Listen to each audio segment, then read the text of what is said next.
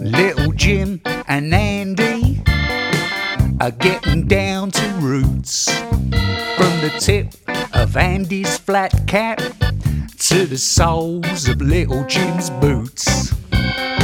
So pull up a chair, let down your hair, turn on, tune in, and get down to roots.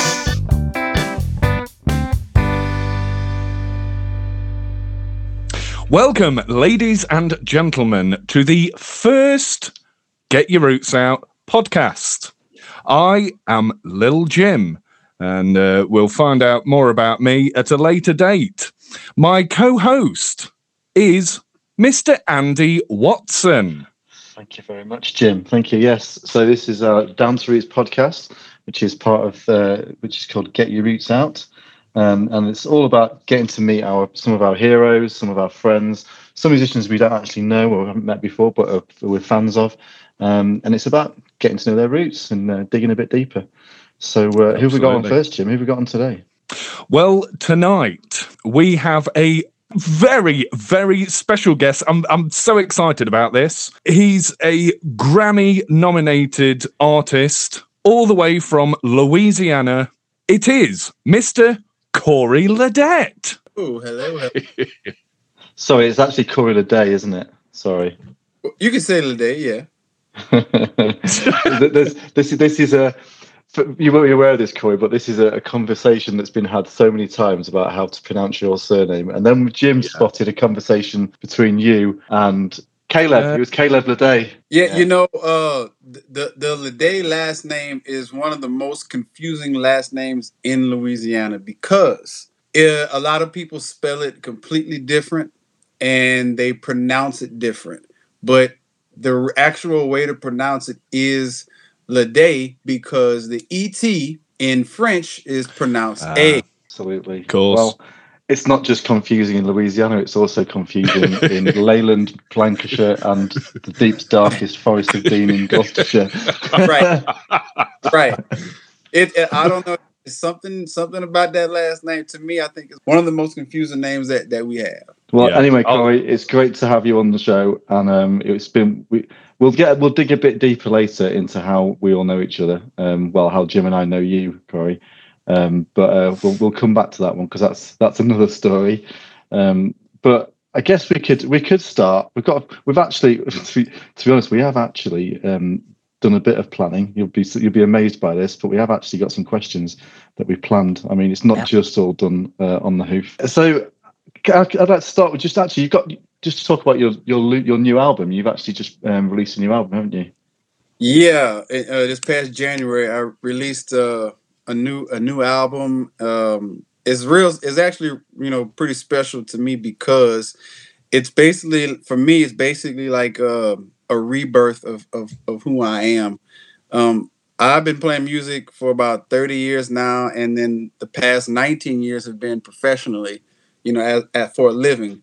And I've been going under the name Corey Ledet and his Zydeco band, and going that route for so long. I decided to venture off and to do something different, and really kind of pick my own identity. And really what that is, it's more the traditional stuff. I mean, I can play, anything in the world I want to play, but my heart and my soul, it lies within the tradition and the heritage and the culture of every time I do that, it works well for me. Every time I try to, test the waters with something else, I might not get the same results. So I figure, I just go all in and just be me, and different look, just kind of redefine myself a little bit, and also incorporate the language of my family, which it's called Kudivini.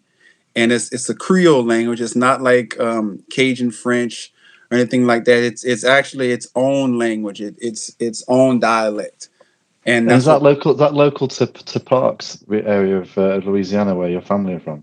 Yeah, mainly like around St. Martin Parish, Iberia Parish, Lafayette Parish, like that section right there. That you'll normally hear that kind of dialect in those parts of Louisiana. And as you go further out, like towards Eunice and Mamou and Ville Platte, then it switches to more of a French. The dialect is a little bit different. You can still understand it, but it's a little bit different. So yeah, that's basically what this record is. It's a rebirth of Corey Ledet. And I even changed the band name. I dropped all that Corey Ledet and his Zydeco band. It's just simply Corey Ledet Zydeco. One thing I'm not sure if you're aware, Corey, but in the UK and probably the rest of Europe, but specifically in the UK, you are known and well liked for the more traditional side of Creole music and Zydeco that you play as well. So I wasn't sure if you're aware of that or not, but over here that is what you are known for more than anything else, and Well, and what people love. Well, that makes me feel good, and I love to hear that. And like I say, this is where my soul wants to be. Within the tradition and the heritage. So I'm well aware that we're probably going to have people listening to this podcast that don't really know what Zydeco music is, and those people that have been to Cajun and Zydeco festivals in the UK or in Europe will have a good idea. But it's Cajun music is probably more known to a UK audience, but Zydeco music less so. Jim and I have probably tried to explain the differences to many people many times over the years. But many times. Yeah, many times. But could you give a non-Louisiana audience a sort of a brief description? It doesn't have to be that brief, but a description of what Zydeco music is. Zydeco music is the music of the Black Creoles of Southwest Louisiana. Perfect. That's the quickest description I've heard. And the most concise. People, you get lots of long-winded explanations, but that is perfect. Well, long story short, that's what it is. Of course, we know Clifton Chenier is the architect of Zydeco music, and he was what he was doing. He named his music Zydeco. When he came up with this idea, he named his music Zydeco because he was putting in a bunch of different styles of music into what he was doing. And he was putting in the old French songs that he grew up hearing. He combined blues. He combined rock. He combined rhythm and blues. I mean, country, everything, jazz, especially jazz. And he put all that together, and he called it Zydeco. And then it took off. And then everybody else said, "Well, you know what? I want to play Zydeco." So that's kind of how that came about. And what era was that? Was that around about the 1950s, 60s era? Actually, it was a little bit before Clifton. Oh. Yeah, see, Clifton was coming around like in the late 40s, and that's when my grandfather was playing drums with Clifton. And and this was like pre-Clifton Chenier. Like this is the story a lot of people don't know. Everybody knows the story, like when he got hot and went around the world. This was like when he was just getting kicked off. And he started off with his brother Cleveland on washboard, and then when he decided to bring in full bands, that's when my grandfather got with him. And this was around like the late 40s when this was going on. But it even goes back a little bit further, because when the radio came out, and you'd have to correct me if I'm wrong, I think the radio came out around 1920-ish, something like that. And what happened was, before the radio came out, it was all French music. Everybody that played, it was all French music sung in French. Okay, so when the radio came out, Cajun music came from more of the country western styles, because people were incorporating what they were hearing on the radio and melodies. And then the Zydeco was more of the blues. And then that's how it got split off. And then that's how Zydeco was born, through Clifton Chenier. I think it's also worth mentioning that Cajun music is predominantly sung in Cajun French, whereas Zydeco the lyrics are more in English than French. Right. Most of the time, but I've noticed you're kind of moving towards the sort of Creole language, which is quite cool. It's kind of going back to the roots. Yeah, Exactly. My vision, like what I wanted to do, is exactly what you said. I want to bring back this dialect of Creole language that really it's a dying language because all the old people that spoke this fluently are all gone. There's only Mm. a full of people probably in their 60s and 70s now that still speak it, and then that's it. There is a small community coming up now that's learning the Kudivini dialect, and which is good. There's some people in California learning. There's some people in Illinois, so it's kind of coming back around. And with putting out this new album, this is going to bring more attention to the Kudivini language and help me learn as well. So as I go on and I write music, I'm going to write it in Kudivini. So I'm going to learn as I go. Indeed. Fantastic. And I think with you being nominated for a Grammy, that can only heighten your profile, which hopefully in turn should get you to reach a wider audience. Yeah, it will. I've already had a bunch of people asking, "What is this Kudivini? What is it? What is this?" And when I explain it, they're like, "Oh wow!" There's like a interest there. So yeah, I would like to I would like for people to get interested into this Creole language and want to learn it because it's like I said, it's a dying language. The Cajun French is it's pretty strong right now. Really strong actually. It's very very strong. But the Creole Kudivini, from the dialect from where my family comes from, is it's a dying language. So I'm doing my part not only to learn it, but to try my best to bring it back and inspire people to want to pick up a couple words and Kudivini. I was just going to ask what is the difference between that and Cajun French? Well, one difference is from what I've learned so far, the Kudivini language is spoken like you speak it in the English form. Like with French or Asian French, like and this is it always threw me off when I would try to learn French and Cajun French.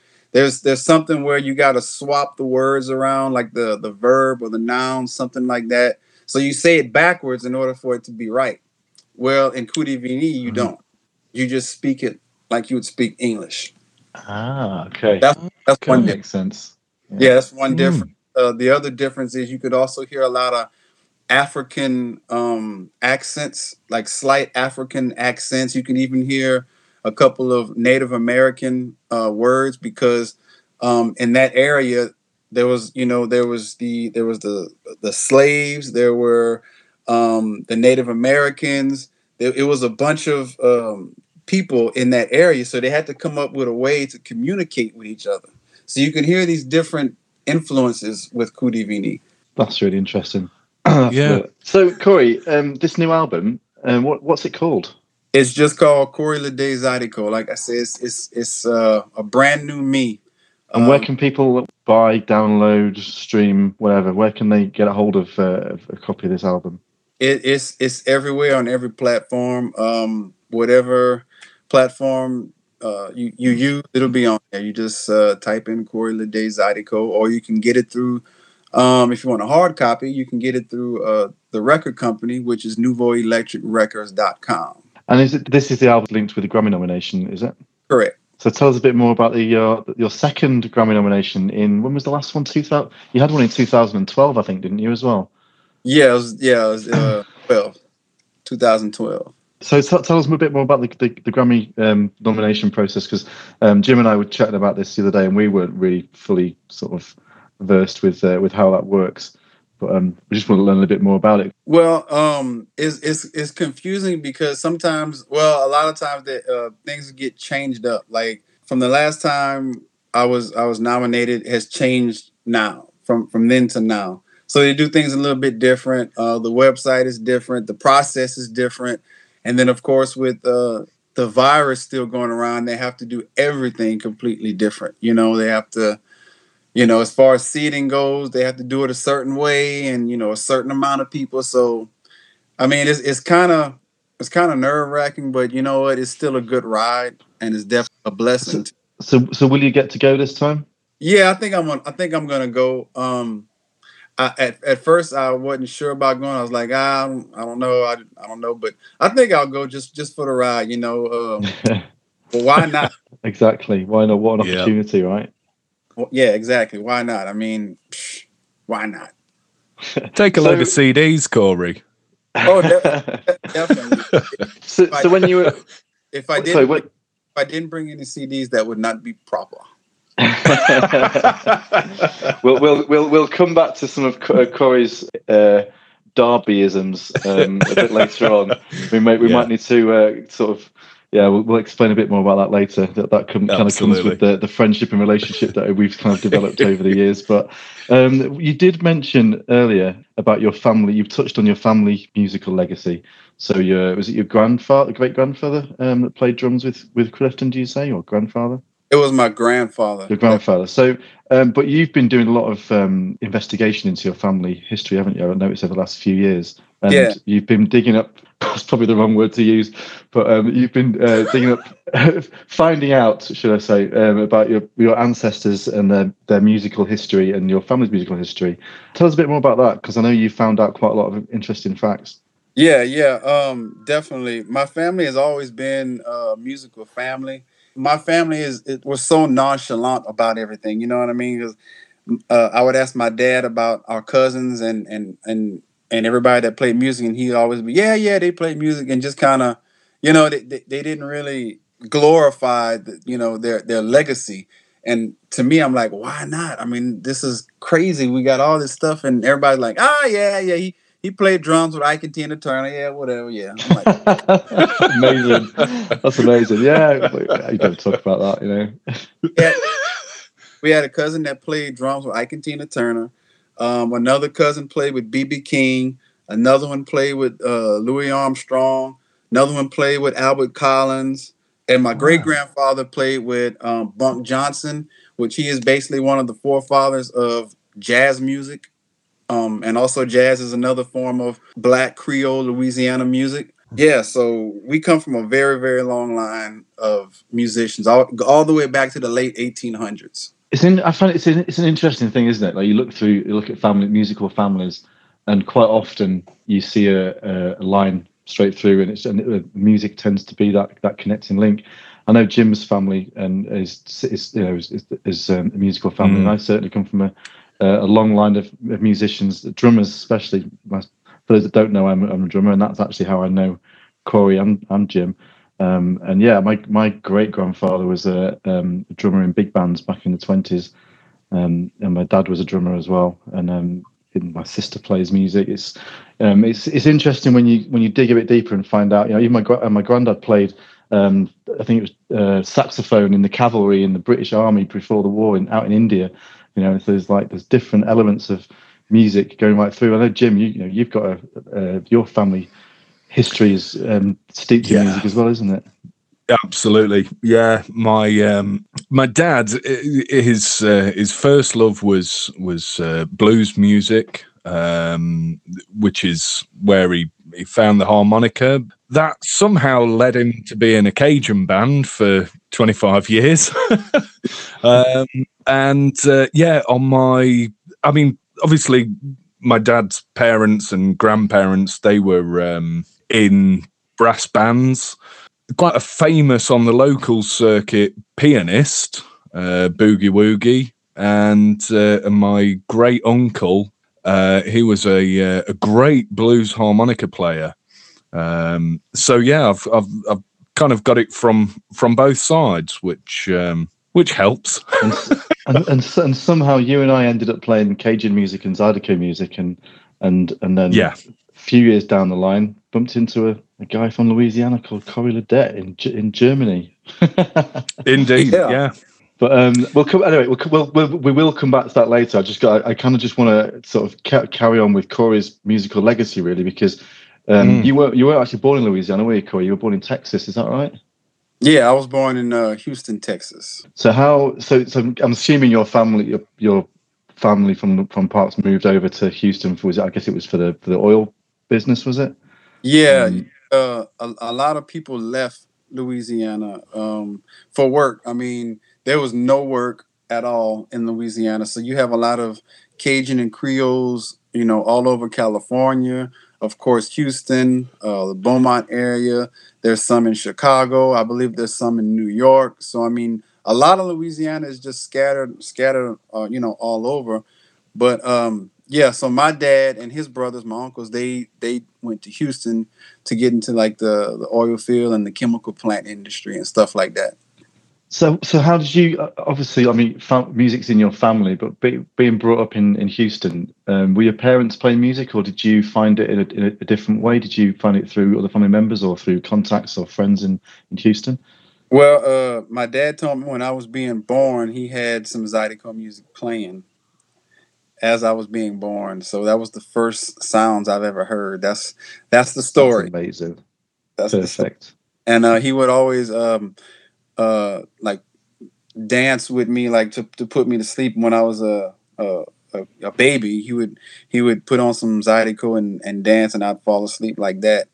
And then and it was just always around, and like I said, a lot of Louisiana is in Houston, so they had Zydeco festivals in Houston. They had Zydeco clubs. They had, it was like Louisiana in Houston, But we would always go back and visit parks, for special holidays, events, and stuff like that. And I would spend my summers in parks.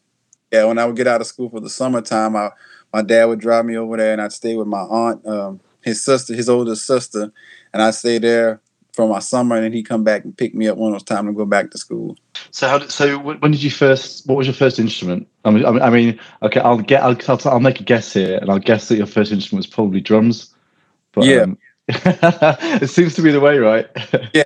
First instrument was drums, just because we're a big drum family. So started off on that, and then on a trip to from Parks visiting, we stopped at the best stop, which is a Boudin Oh crackling yeah, stop. So that's like, I remember you taking me there, Corey. That was definitely my introduction to Boudin and Cracklins, and yeah, that place is holds a special place in my Boudin ruined heart. So they had a toy accordion there. So on the way back to Houston, my dad got it for me, just as a toy. And then I kind of started picking up, a few little notes here and there. And then the love for the accordion kind of took off from there. But I never lost the love for drums. I still enjoy playing drums. So how old were you when you started playing the accordion? When you really sort of got into playing it and realizing that was the instrument for you? 10 years old. So how did it work in Houston? Did you at that age, were you playing just in the house, or were you getting out and sort of going to watching gigs with Zydeco bands that were playing in Houston, or how did that work Yeah, out for you? both. I was playing in the house. When every day I was playing in the house, and then on the weekend, if there was like a church dance, my dad would bring me there, or if a band was playing at a restaurant, something like that, we'd go there, and that's how it happened. And then one day, my dad brought me to this one restaurant, and a guy named L.C. Donata. He was an older gentleman. He must have been at that time. He probably was in his late 60s then, and he was a well-known Creole Zydeco accordion player from Louisiana, but living in Houston. And my dad asked if I could sit in on drums, and he said, "Yeah, bring him up." So I sat in with him on drums, and there was another gentleman that was in the audience that day. His name is Mr. Wilbert Thibodeau, and he had a Zydeco band, and he was another older gentleman. So he saw that, and then after I sat in, he asked my dad. He said, "Hey, can your son come play drums with me? At this gig, I need a drummer for this gig." So my dad's like, "Yeah, sure, no problem." And I went do the gig with Mr. Thibodeau, and I ended up being his full-time drummer for the following, I don't know, maybe 6, 7 years after that. And how old was that? You were 10 when you started playing drums with him. When I started with Wilbert, I was 12 or 13. Wow, that's fantastic. So, can you tell us about? I mean, growing up in Houston and playing Zydeco music. I think I remember seeing a photograph of you stood next to Beau Jocques and him towering over you because he was I mean, I never met him, but I'm well aware that he was quite a tall gentleman. Yeah, he was. I think he was about 6'10", something like that. Wow. Wow. Wow. I mean, for those that don't know, Little Jim's not Lil. Little Jim's I what, am tall enough. 6'5", is it, Jim? 6'6", something like that. Yeah, 6'5". Yeah. Yeah. So 6'10". Wow, what a giant of a man. Yeah, Yeah. and he had a Corvette too. Can you imagine? He would. Really amazing. Wow. Ask me how, because I have no idea. So that photograph, I think, is probably quite well known amongst people that know you, Corey. Yeah. Where was that photograph taken? Because you look quite young. You look like you're probably about, I don't know, 14 years old or something like that, maybe. Yeah, about around there. That was at Gabonelli Accordion Shop in Houston, and Okay. it was a Friday actually. I can remember because I just got out of school, and the school that I was at was not too far away from the accordion store. So my dad said, "Hey, you want to go look at some accordions?" So I was like, "Yeah." So we went in there, and the guy said, "Hey, you're not about to leave, right?" Because we was walking out the door, and he's like, "You're not about to leave." He said, Bojack is coming. Y'all know Bojack?" He said, "Yeah, we know." We didn't know him personally then. Before he got to the shop, we just knew of him. So he said, "Yeah, I just got a call from a little while ago. He said he's coming. He's coming. He got to pick up a new accordion." So we ended up staying there, and sure enough, a big old van with a high top van pulls up with some Louisiana license plate. I'm like, "Oh man, it's him." Then he gets out the van. I mean, tall as the freaking door. And then he comes in, and he's got that deep voice. "Hey, how's it going?"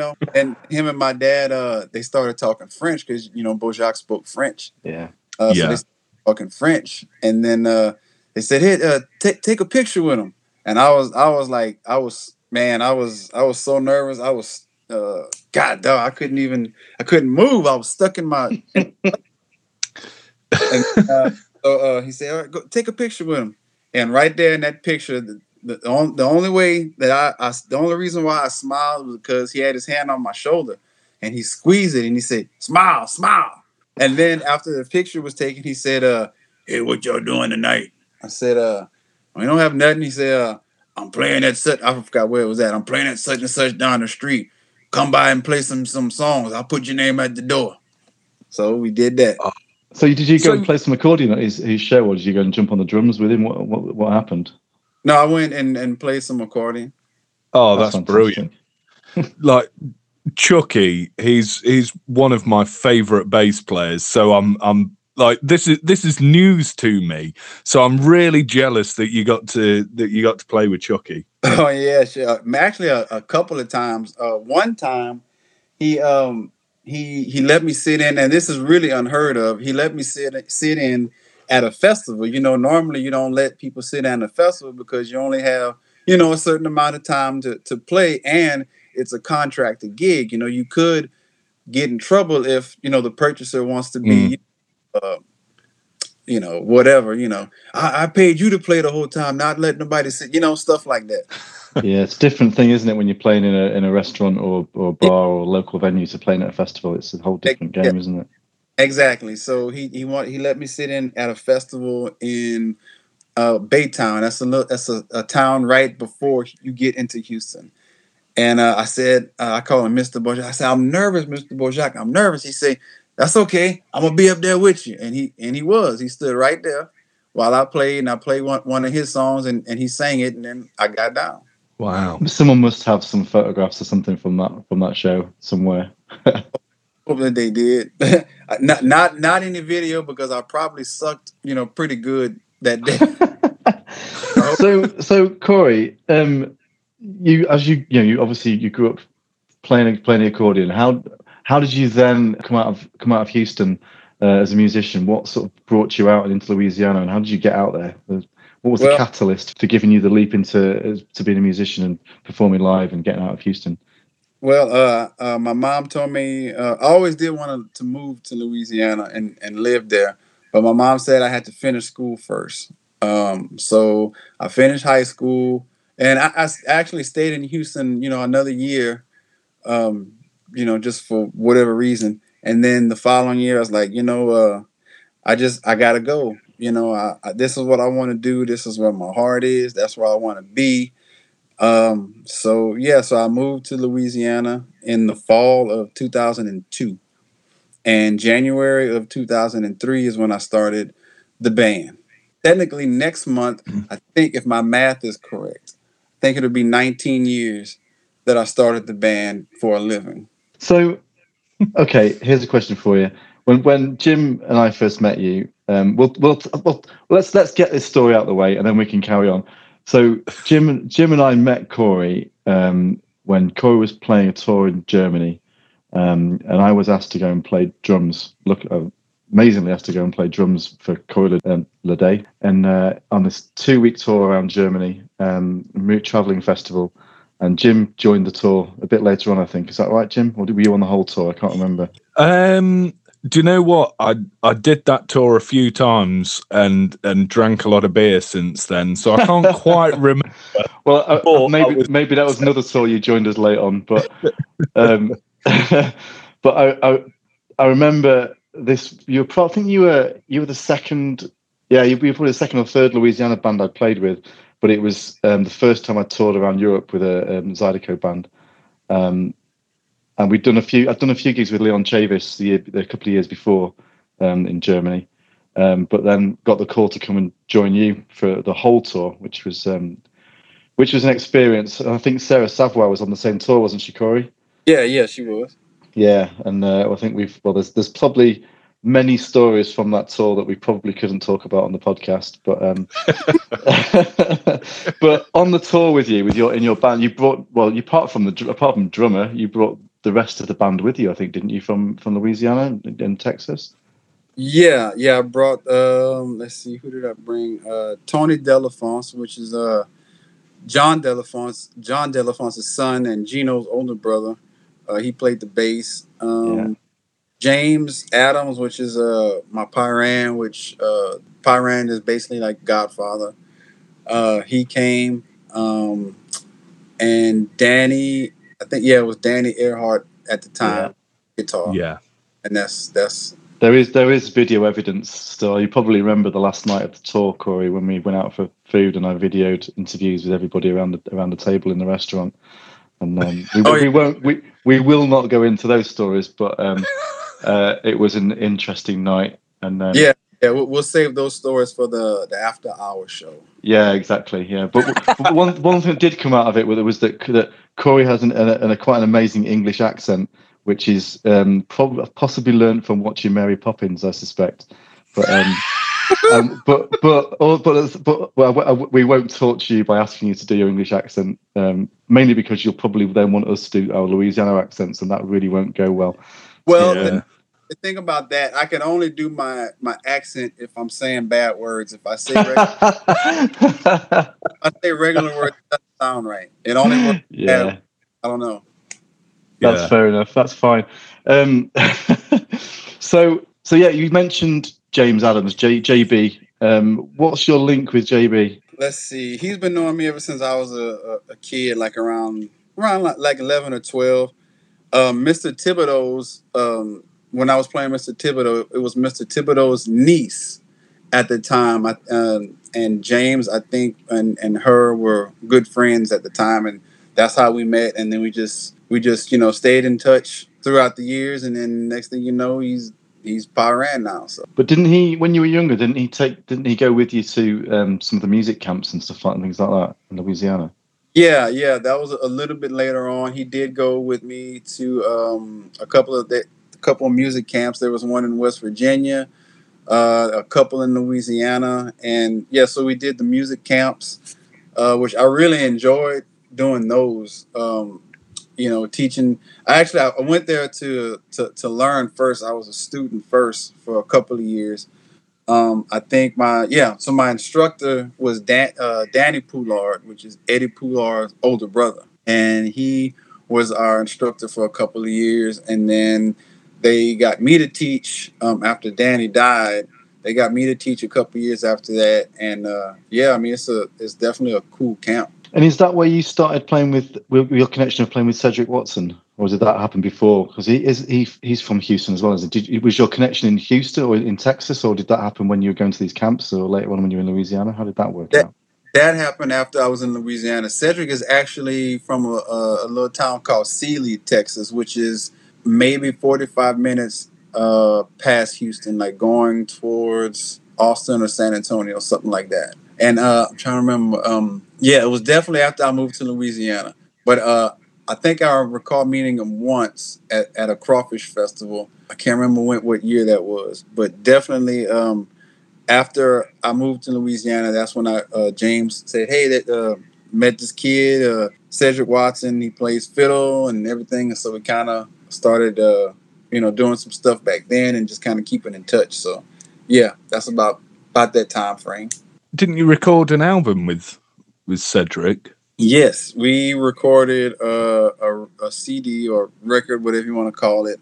I think back in 2006 for Valcor Records, which is for Joel Savoy, Mark Savoy's son, Wilson Savoy's brother, Sarah Savoy's brother.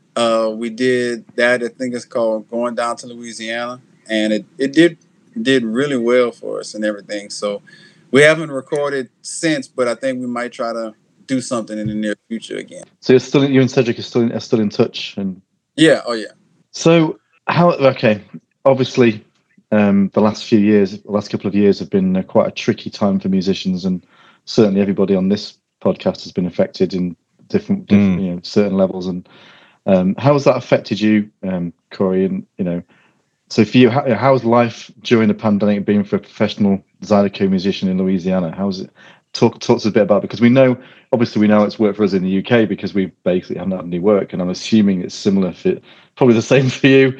But as we obviously in different countries, and you get a rough idea of what's going on. But how's that been for you? It definitely is.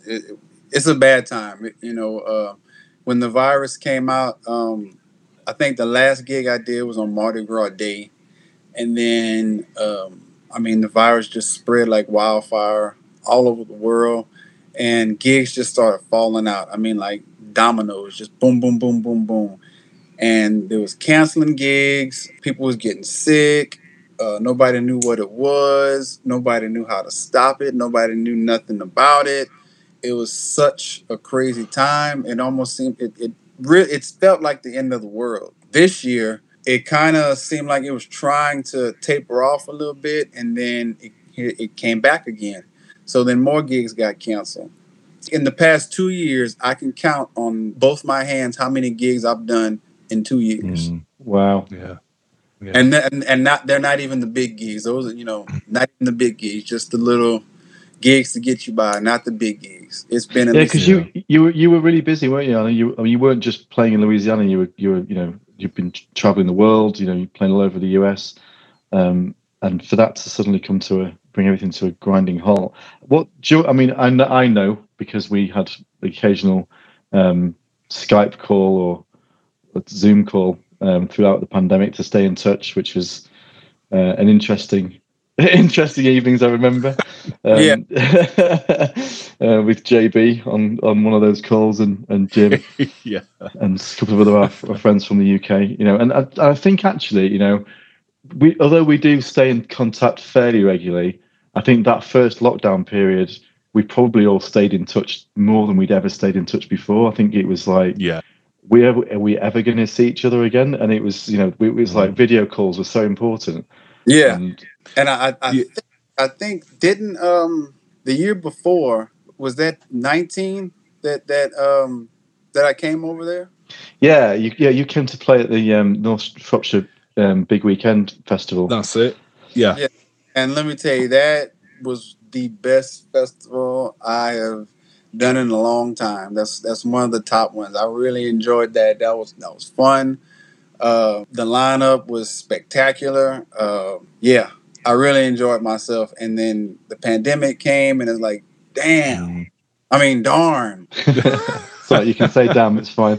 That's not a cuss word over here. That's totally okay.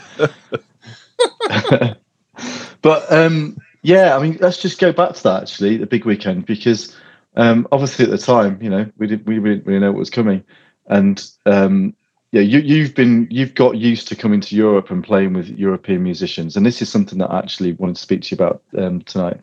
Was that I imagine it takes a lot of trust for you to come over to Europe and tour and bring your own band, but then tour with a European drummer. But when you came to play at the big weekend, you put full trust in us, and you played with a completely UK based band, Mhm.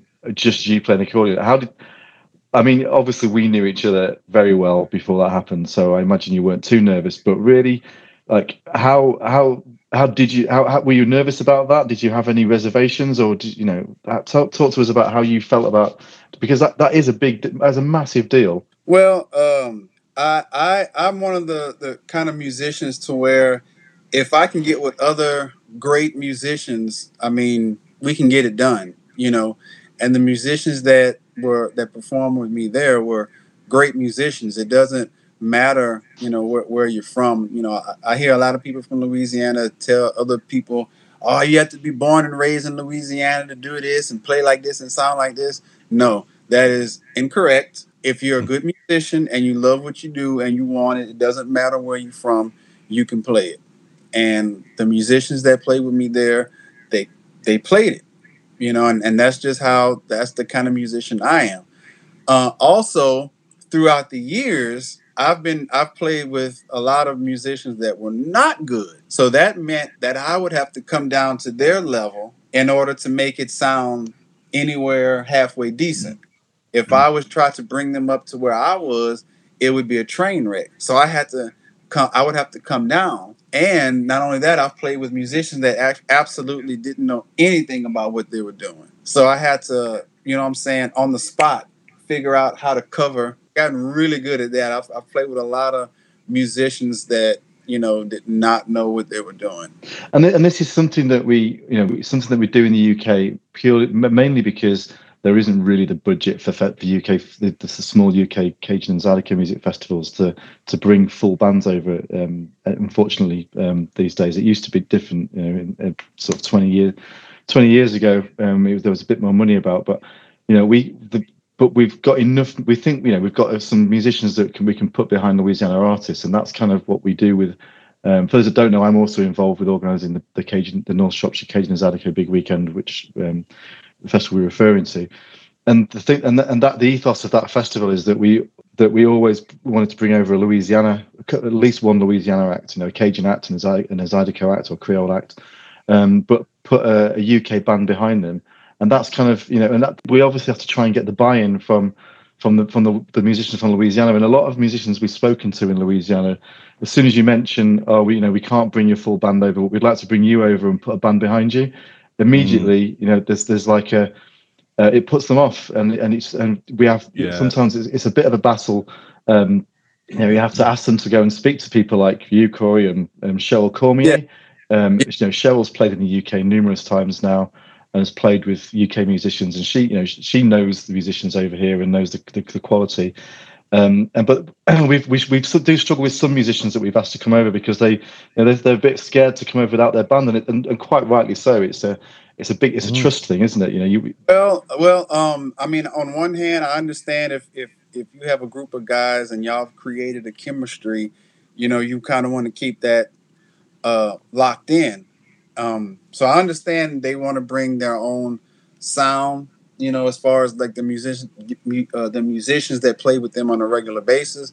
But like I say, I'm the kind of musician to where if I have to use another band other than my regular band, as long as they're at a certain level and we can communicate musically, meaning Mm. I could tell them what key we're in and where it's moving to. If the song is going 1 2 5, they know what I mean when they go to 1 2 5. Yeah, I remember when we played at the when you played the big weekend. The bass player we had playing was Clovis Phillips. I think I remember at one point you saying to me, "Damn, he's telling me how to play this tune." Yeah, and for me that makes the world of difference. If a musician knows, if I tell you, okay, we're going to be in the key of C and we're going 1 2 5, and like, okay, I got it. As long as you do 1 2 5 in the key of C, I can handle the rest. So I mean, I think I was brought up with two words. When you're playing in a band situation, there's two words: look and listen. Yeah. You look at the people that you're playing with, and you listen to what they're playing. And as long as everyone in the band is doing that, you're fine. yeah, There's no problem. I'm glad you said that, Jim, because it reminds me of a phrase that James J.B. Adams says all the time. He says, "You got two eyes and two ears. You could listen, and look twice as more than you can talk." Yeah. I remember him saying that. Yeah. Look and Yeah, listen. we'll have to get JB on a podcast at some point. I think. Well, we'll definitely get you back, Corey, at some point, and we'll probably get you and maybe get JB on the same one as well, just for it'll. Remembering back to our one of our pandemic Skype calls that we had, I think it would definitely go down really well. But this leads me on to something else actually, because we've brought over various Zydeco and Cajun musicians to the UK. And we've been lucky enough. So I've specifically been lucky enough to play with not only yourself but with Leon Chavis and with Wayne Singleton, with Little Wayne, and Howard Gilroy.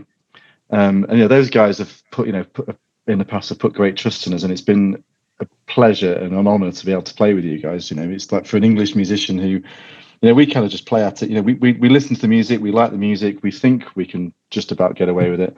But to be able to play with you guys at the festivals over here is, it's a real honour.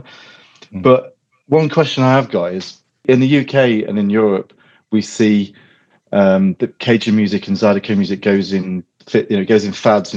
Some people get into it and there's lots of gigs, and then it sort of dies off a little bit. It kind of goes in it's a bit of a wave, really. How do you feel in Louisiana? What's the future of Zydeco music? How is it going? I mean, pandemic aside, how's it working out? Well, people are still trying to, gig and do stuff like that. They still have, they're trying to do festivals, and the bands are trying to keep going, But what about the popularity of the music, though? I mean, just generally in Louisiana, is it a niche genre, or is it? I know that it's in Louisiana. It's gone through phases of being extremely popular, and then not so popular, and then then the music changes to bring in different influences to sell itself to a younger audience. How is that working out? Well, there's a few bands that are doing the new style, what I would call a new style Zydeco, and they're doing well with it. But as far as like the traditional side of things, the traditional side is not as popular as the newer stuff. But because the newer stuff there's something about the newer stuff that brings a different element to these venues and to the shows, and people are starting to realize that this element, it might not be a great element, when especially people that have lived through the era where Zydeco, people would go to the Zydeco and they would have fun. It was nothing but fun from sun up to sundown. It was nothing but smiles and laughing and dancing. To now, it's not uncommon that that a fight will break out, a bad fight, a shooting. Well, this is actually this is kind of what I was going to lead into next. Actually, was that there's obviously the recent shooting of Chris Ardoin on stage at a festival, this year, which was like, I mean, we heard about it because of the power of social media. We heard about it immediately after it happened, and I think you and I, Corey, talked about it, and I don't think you'd even heard about it when I messaged you to ask you about what was going on. You let me know. Yeah, and I mean, has that affected? Have you spoken to people? Has that affected people's views of going out to certain shows and certain venues? I mean, I know there's certain scenes where some people won't go to because it's not necessarily the sort of environment they want. Not maybe a family-friendly environment, or even a friendly environment that they want to be in. I mean, I'm from the UK. I don't want to comment too much on that. Yeah, I've heard from a lot of people that say they're not going to go see shows like that anymore, because they're scared of what could happen. There was another Zydeco band that was playing in Houston at a trail ride, and so there was a shooting, and the bullet actually hit the bass player's amp. Like, Wow. bass player hadn't just moved at the time he moved, no telling what would have happened. Stuff like that. So a lot of people have decided not to go, but like I say, there's still a lot of people that's still going. The bands are still doing well. Probably not to dwell on the sort of negative side, because there's actually lots of positives, and the Yeah. scene and the culture and the music. It's an amazing thing, and look, Jim and I have been lucky enough to be involved in it from this side of the pond. But there are so many other things going on. I mean, there's like festivals. I know Black Pot was postponed again this year, wasn't it? But there's some great festivals that happen to bring people together from all over the world, actually, not just the US and not just Louisiana. But just to interrupt you, just very quickly, there was actually a group of people at the Big Weekend Festival this year, that go regularly to Black Pot. Yeah, and it was the first UK or European Cajun and Zydeco festival they'd been to, but they'd been to Black Pot numerous times. Yeah, mental, absolutely mental. Yeah, which for us was great, because there were some young people. We do battle in the UK and Europe trying to bring younger people into these festivals for some reason, and it was great. It was refreshing to see some young people that were into the music, and the fact they had not just been to Black Pot once, but they'd spent time in the US and around this music. Yeah, and it was great. Yeah, I'm glad you remembered that, Jim, because I'd forgotten all about that. Yeah, and it's probably good for Corey to hear that kind of thing as well. It's a positive thing. Yeah, absolutely. And what's funny is there was a guy called Nick, who he plays mandolin in a folk band.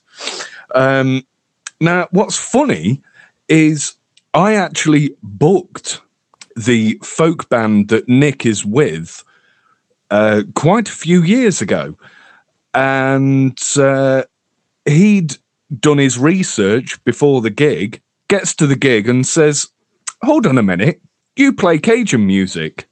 I says, well, yes. How on earth do you know that? He says, "Oh, well, I did my research, went on Facebook. You play accordion. I've been to Black Pot." So, oh, wow. Right. Okay. Well, I really wasn't expecting that. Turns out we had a little bit of a jam before his band went on, which was absolutely great. So it's, I mean, I don't know if he's wanting to venture into Cajun music, but I might tell him to pick up a fiddle or a guitar. Absolutely. It's time to tap him up. Why not? Corey, there's something else I wanted to talk to you about, Corey. Actually, it's I know you've done collaborations with Cedric before. Mm-hmm. What have you done? Any other collaborations with any other musicians? Yeah, I'm trying to see a bunch of. I did a guest spot on some of Keith Frank's stuff. I played drums on Morris Ledet's CD, the one he did with his daughter. Let's see what else. Yeah, we collaborated actually. I think it was on that same tour when we were out there with the Cajun Roosters. Remember? So we did something with that. Yeah, so I've collaborated with a couple other people. I really would love. This is what I would love. I really would love to do a collab with my buddy Lil Jim. Yes. Well, I'll tell you how that's going to go down, Corey. Right. I'll play accordion. You play guitar. We'll do some 80s. We'll do some 80s, right? Okay. You get on the guitar, job done, right? We'll get Andy on drums, we'll get Dan on the scrub. It'll be bloody great. I think you need to explain about this one, Corey, about the guitar. I mean, obviously Jim and I know about the guitar thing, but let's hear a bit about the guitar, please. The guitar. Yeah, so basically the guitar is an instrument that is basically a guitar and a keyboard put together. So they call it a guitar. And a lot of the bands use it, I believe, in the 80s for sure. I'm not sure Yeah, about they did. Mm. I was around in the 80s. They did. Yeah, I remember. yeah, yeah, yeah. So that it was used then. And my friend that died not too long ago, he always told me, man, you need to get you a guitar. And I'm like, man, I can't bring that out to on stage, and man, they gonna laugh at me and stuff. So one day, I was at the music store, the one I went to today, and they had one there. So I said, let me just try it and see what's going on. And it was cool. So I said, you know what? Wrap this up. I'm taking this home. So just a question for my own personal kind of thing. Did you start on a single row or piano note? I actually started on the piano accordion, the toy that my dad got me, Ah, piano kind, that little piano one. Uh, right. but Interesting. but I didn't like it at first. For some reason, like at first, I did not like piano accordion. Then I went to single note, and it was a little bit easier to kind of get the idea of what to do. And then I moved to triple row because I was a big fan of Rock and Yeah. Dukes, which my grandfather played with him too in the early years. So I started doing the 3 row and then came back to the piano. So it's like after I went through the single note stuff and the triple row stuff, the piano kind of started to make a little bit more sense. So like now, piano is my favorite. Now, if I've got this right, it's funny you say you kind of transition from single note to triple note. If I've got this right, maybe I haven't, but I think Bojack played single and triple note, Mhm. but I believe, if memory serves me right, did he not transition to a five Yeah, note? yeah, he And did. he was saying, man, I can play triple note. Man, I need five note. Mother, I need eight. I need eight note. And there And we go, he ladies and gentlemen. There's little Jim's impression, yeah, Louisiana accent well, impression. Right there. it was terrible. It was Very good. terrible. Round of But applause. Good, very good. thank you, Corey. You realize we now have to hear Corey's English accent. Come on, Corey. I can't do it without saying the bad word. We'll do that for the after Do hours. it. Sorry, Just do it. Corey, I know your impression, and the word "bloody" is not a cuss word in the UK, so you're perfectly okay. I got one. So one day we was playing at uh Cafe Des Amis in Brobridge, like the Zydeco breakfast thing. Yeah. And a good friend of ours, we call her Spider. She was there, and well, I think her real name was Barbara. Yes, well, we know Barbara very well. Oh, Yes. yeah. So she was dancing, and I don't know where she's from. You know where she's from? Well, she's from the UK. I don't actually know whereabouts in the UK. I think she's from sort of Okay, south of the UK. But Barbara okay. will probably listen to this podcast. So Probably. Well, this is one of my favorite stories. She was dancing, right? She was having a good time, and everything was good. And she was dancing with this one guy, and he was just a wild dancer. It wasn't the wild man that everybody, I was just about to ask you, is it no, Wildman? but it wasn't him. Which he's my cousin. He's from Parks too. He's a poche. Is he your cousin? I didn't Yeah, know that. Wow. Okay. So for people that don't know, there's a guy called Wildman that goes to loads and loads of Zydeco gigs. And when I was in Louisiana and staying with Corey, we did lots of gigs there, and he was at every single show. And he's just an amazing character. yeah, definitely. But it wasn't him. It was another guy. I think he was from out of town or something like that. But they was dancing. They was having a good time. But they had like a little uh like a light socket hanging from the ceiling at Buck and John. I guess they normally put like a light bulb in there or something like that. But anyway, so they was dancing, and the other guy, he was like waving his hands in the air and everything, and he accidentally hit that whatever that was, and it kind of bumped Barbara on her head. And I could remember this like it was yesterday. All I heard her say, and this is my accent for y'all. I heard her say, Bloody hell!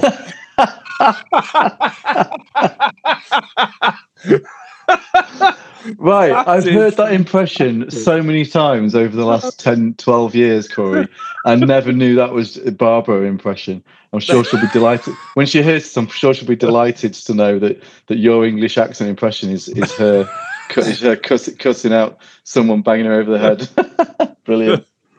It's Well, I always must admit, my Louisiana accent I got from Mojo of Mojo and Bayou Gypsies. right. Yeah, that's where I got my accent from. But it sounds nothing like Mr. Mojo. Mr. Mojo sounds nothing like that. because I'm trying to be sensible and not use cuss words. Right. So I can't really get into the accent. And you know, I'm enjoying doing this podcast, but is it just me, or does it seem like it's a little bit challenging for us three to have a conversation without you a bad word here and there? I know. I think we're all like checking ourselves as we're talking. Yeah. For the people that listen to this, like the three of us, you probably gathered by now know each other quite well, which is part of the reason why we got Corey on for the first podcast, because it would make mine and Jim's lives a hell of a lot easier, because we could relax and not be nervous, and we knew we kind of had a good idea what we were talking about. But but yes, usually our private calls that we have, our Skype calls, Teams calls, whatever, are usually laced with multiple swear Profanity. words. Yes, exactly. So I think we've done well, actually. I think we've done really well so far. I think it's only Jim that's sworn at sort of one point during this whole podcast, which in sort of 77 minutes of a podcast is pretty good going, to be honest. That is pretty amazing. So, Corey, right, now is the time. We would love you to play, if you're up for it, if you're okay with this, if you could, up for playing a bit of a tune and give us a bit of a song. Because there are going to be people. I'm not claiming that lots of people can listen to this podcast, because there's a rule of thumb that if you create a podcast, that the most people you get listen to are 150 people maximum, and they're always people that you know. So, but there's a good chance that there's new people listening to this, and so that aren't necessarily aware of Zydeco music or your music, and it'd be lovely if we could hear maybe something off your new album. Maybe, I don't know, but if you're keen to do that. But let's see. I don't have that accordion next. I have this my new accordion is a Michaud brand accordion by Andre Michaud. Okay. Oh, I saw the picture of that. Oh, it looks lovely. Yeah, it's black with gold bellows. That's it. Yeah, and it kind of has like an old school kind of look to it, which I kind of like. Nice. I like I didn't know I would like it as much as I do. But I like the fact that it definitely looks like an accordion somebody would have played probably back in the 70s or early 80s. Nice. So So what are you going to play for us then, Corey? let's see. I have no idea. Oh, it sounds so nice. And it's in the key of G. So for those that are aware, this is what Corey would call a single note, and in the UK would call a single row, or four stop melodeon in England. But in Louisiana, this is a single note accordion. Yeah. Let's see.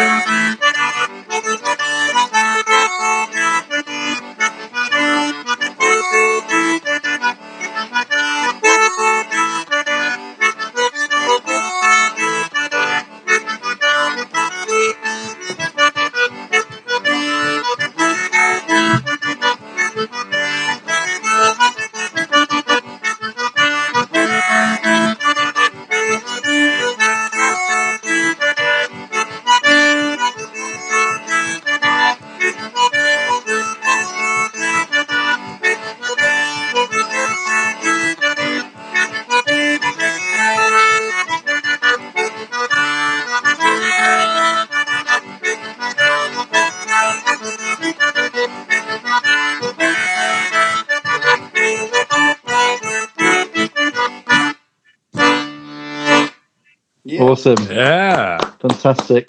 Yeah. Thank you very much. Thank you very much for Brilliant. that, Corey. Thank you. So I think it's about time to wrap up, to be honest. I think it's getting quite late. I mean, it's for Corey. He hasn't had his dinner yet. He's probably. He's got the whole night ahead of him. Kelly's probably got the food on. It's probably going cold, I imagine. But. Well, I mean, today is Friday, so. Well, indeed, exactly. We're not going to explain that. God Christ! That one goes out to Dan and Margot. So I think this is a perfect time to wrap up now, and we definitely will get you back, Corey, another time, and probably with JB on the line as well. That'd be awesome. Yeah, and it's been an absolute pleasure. We're really honoured to be able to that you've been able to do this and agree to do this podcast and to be our first guest on the Get Your Roots Out podcast. Thank you. I think we've definitely got your roots out tonight. We've definitely managed to given the audience something to learn anyway, listen to. Cool. But, thank y'all. No, it's a pleasure, absolute pleasure. So thank you very much. All right. Little Jim and Andy are getting down to roots. From the tip of Andy's flat cap to the soles of Little Jim's boots. So pull up a chair, let down your hair, turn on, tune in, and get down to